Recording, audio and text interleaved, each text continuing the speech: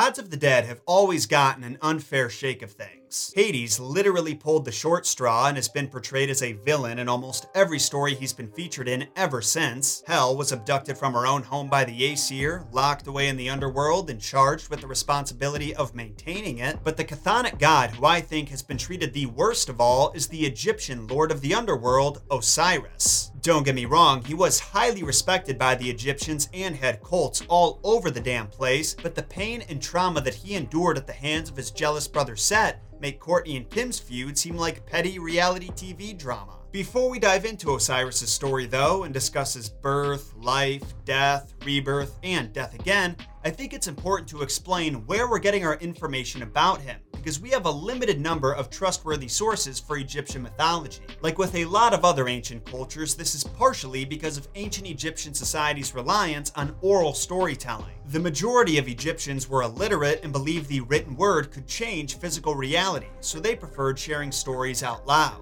As a result, the hymns and myths that archaeologists have uncovered don't have the same lavish details as many of the Greek writings that I've discussed on this show. They're basically the Cliff Notes, and because the Egyptians didn't have one definitive version of any myth, the person telling it could put their own creative spin on it. Now, it turns out the vast majority of information we have on Osiris doesn't even come from Egypt. We have been able to infer some details from the pyramid texts and Shabaka stone, which were written in hieroglyphs, but the only extensive contemporary descriptions of Egyptian culture were written by Greek and Roman writers. The Greek author Plutarch's essay on Osiris and his wife Isis is our primary resource today because it's the most cohesive. But apparently he's included some details that are nowhere to be found in the few Egyptian sources we have, so I'll do my best to explain both without making it too confusing or contradictory. Chapter 1. The Birth of the King. Now, first things first, we're going to play a little game called Who is That God and What Does He Do? Osiris was the name of Egypt's supreme god of the dead. I say supreme because he wasn't the only chthonic deity. Anubis, Wepwawet, and Nephthys also served a function in the underworld, but we'll talk about them in the future. Osiris was known as the king of the dead and the judge of the underworld. He was also considered a god of resurrection and renewal, so the Egyptians associated him with the Nile's yearly flood cycle that allowed their crops and vegetation to flourish. His domains also had a major influence over his depictions in art. He was usually shown with a pharaoh's beard, green skin, which symbolized rebirth, legs that were partially mummy-wrapped, wearing a crown, and holding a crook and flail, the tools of the shepherd. Osiris is part of the fourth generation of Egyptian gods. He was the firstborn son of the earth god Geb and the sky goddess Nut, and his four siblings were born on the consequent days. On the second day, Osiris was born, who was associated with art, music, and poetry. On the third day came Set, a chaotic god who didn't wait to be born naturally and instead clawed his way out of his mother's stomach. On the fourth day, Isis was born, the goddess, not the terrorist organization, and on the fifth day, Nephthys arrived. Osiris and his sister Isis fell in love pretty much immediately after they were born. Actually, there's one tradition where they didn't even wait to be born to consummate their relationship. In other words, they banged while they were still in the womb, and some say their brother Osiris was actually another name for Horus, the son they would have later on. But more on him next section. In some tellings, Osiris also had a son with his sister Nephthys, but the story goes that he had mistaken her for Isis. And if you look at these comparisons of them, it's easy to see why. They're virtually identical outside of their hats. Nephthys has a house and basket on her head, while Isis has what appears to be a Hoover vacuum. Anyway, Osiris and Nephthys' child was a dog named Anubis, and he presided over the mummification ritual, he protected grave sites, and he guided souls to the underworld. He was a very good boy. So while the Egyptians believed Osiris was the king of the dead, he wasn't given that title or domain right out of the womb. According to Plutarch, Osiris was born to be a king of Egypt, and while he was king, he civilized humankind by teaching us how to cultivate land and grow crops, how to properly conduct ourselves so we can function together in a society, and how to honor the gods. These gifts he bestowed us are one of the several reasons he was seen as a god of vegetation first. His association with the underworld didn't come along for a few dynasties, which is probably why he went on an adventure or two before taking it over. You see, after establishing his kingdom, Osiris Osiris went on to travel all over the world and used his natural charisma to make friends with every culture and creed he came across. Greek mythology buffs might recall a certain god named Dionysus going on a similar mission, making that 3 Greek gods who Osiris has some overlap with. The other 2 are Zeus and Hades, not just because of their unspoken sibling rivalry, but they were the kings of the overworld and underworld respectively, just like Osiris. Only his journey to the chthonic crown was a bit more painful than Hades. Chapter 2: Death, Resurrection, Revenge. So the story of Osiris's death was one of the most popular stories in the ancient Egyptian world, and as a result, there were several versions of it. But the one thing they all have in common is that Osiris is murdered by his brother Set.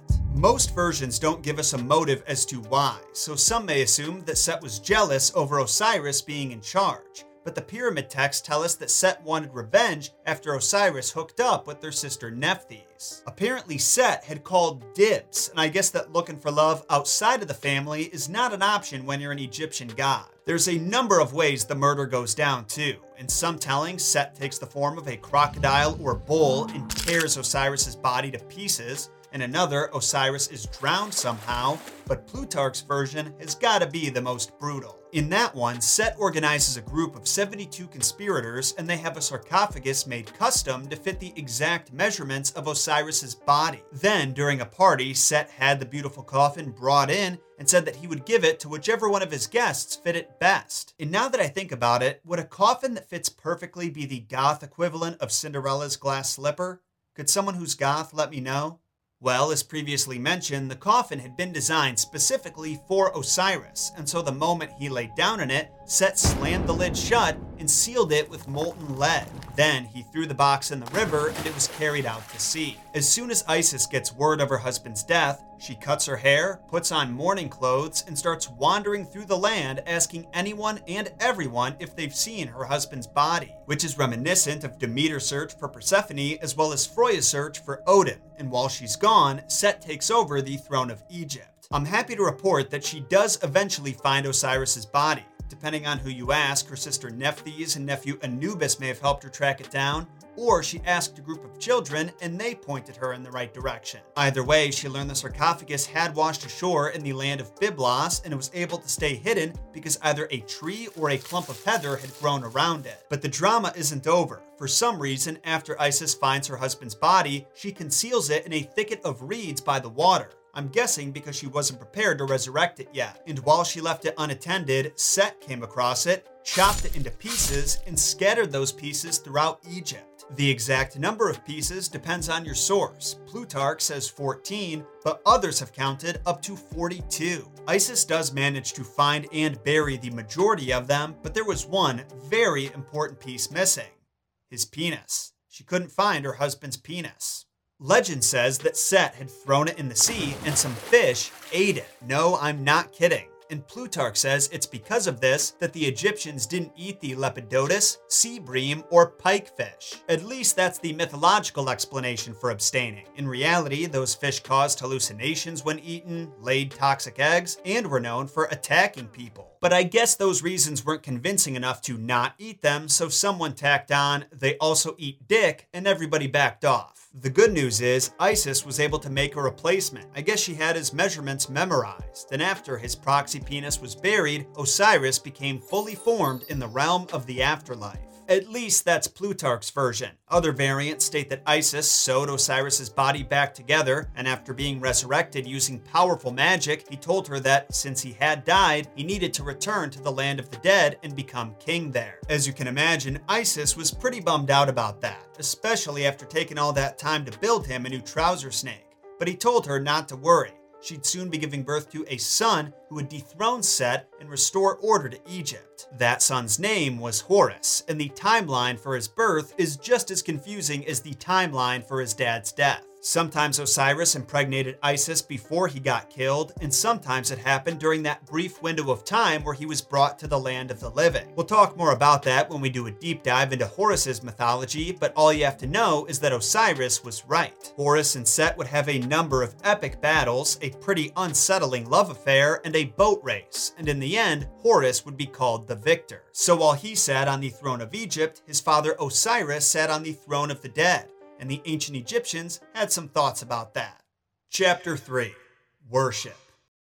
It probably won't surprise you to hear that Osiris was an extremely popular god, not just in terms of being well known, but really loved and respected by his people, despite his domain being such an uncomfortable one for humans to think about. Those who've seen my episode on the messed up origins of Hades might remember that the Greeks gave Hades nicknames so they could avoid saying his real name and attracting his attention. And when they made sacrifices to him, they would actually turn their faces away to avoid being personally identified. Even though they respected him, people just didn't want to be on too friendly of terms with the god of the dead. While the Egyptians had a slightly different approach. Plutarch does say that sacrifices to Osiris were gloomy, solemn, and mournful, but remember that in addition to presiding over the dead, Osiris also bestowed life with the annual flooding of the Nile that allowed the Egyptians to grow a new season of crops. Crops that the myths say he taught them how to grow. In the beginning, Osiris gave mankind the knowledge to live their lives properly and then reunited with them after their lives had ended. And kings in particular were believed to become one with Osiris after they died, while their successor would be the embodiment of his son Horus. When it comes to the ceremonies honoring Osiris, they were held annually and in various places throughout Egypt. But the city of Abydos was his biggest center of worship, likely because one version of the myth stated Osiris's body washed up on its shores. But you could go to just about any city and find a monument that its citizens claimed was the tomb of Osiris. Supposedly, these tombs each contained a piece of the god that Set had chopped off and thrown across the land. Back to Abydos, every year for 1,500 years, the city came together to watch a theater reenactment of Osiris's death and resurrection. This took place at the end of every flood season, so January, and it lasted 5 days, with each day showing a different part of his story. And at the end of the play, there would be a funeral procession from the center of the city to Osiris's tomb. But the Egyptians weren't exclusively about the arts. They also appreciated their crafts. Another central figure of the festivals honoring Osiris was the construction of Osiris gardens. These were gardens that were placed in a mold that was shaped like Osiris. It was filled with dirt, grain, and water from the Nile, and the grain that sprouted from it symbolized Osiris's resurrection. Ceremonies and traditions like these were not only to show Osiris respect, but also to stay on his good side. There were even some real wealthy folks who had houses constructed along the funeral procession's route in the hopes that that would make them closer with the god. Now, the Egyptians' idea of the afterlife evolved over time, and I'll admit that I haven't done enough research to feel comfortable explaining it to you just yet, because I'm probably just going to end up blending things from different dynasties together. What I do know, though, is that when the dead person's soul passed their initial stages of judgment, whether that be at the discretion of the 42 judges or the ethereal scale where their heart was weighed against the feather of the goddess of truth, Osiris and Isis would joyously welcome them into their kingdom. If they failed their tests, their heart would be eaten by the goddess Ammit, which, get this, caused their complete annihilation into a state of non-being. I don't even know what that means. So when you take that into account, it makes even more sense that the Egyptians worshipped Osiris so hard. Their options for the afterlife were blissful immortality with the possibility of rebirth and being obliterated into nothingness. I wonder which camp he would place you in for wearing those god-awful Osiris sneakers, which from the looks of it have gotten even uglier since I was in high school. I'm thinking eternal damnation, but what about you? Let me know by hitting up Messed Up Origins on Twitter or Instagram, or leaving a comment on the YouTube version of this episode. Links to all of those are in the description. And to those who enjoyed this episode and want to learn more about Egyptian mythology, make sure you sacrifice that 5-star button to the algorithm gods and follow us to have new episodes sent to your device every single week. I'll see you all again next week. Until then, my name is John Solo, and don't forget, John shot first.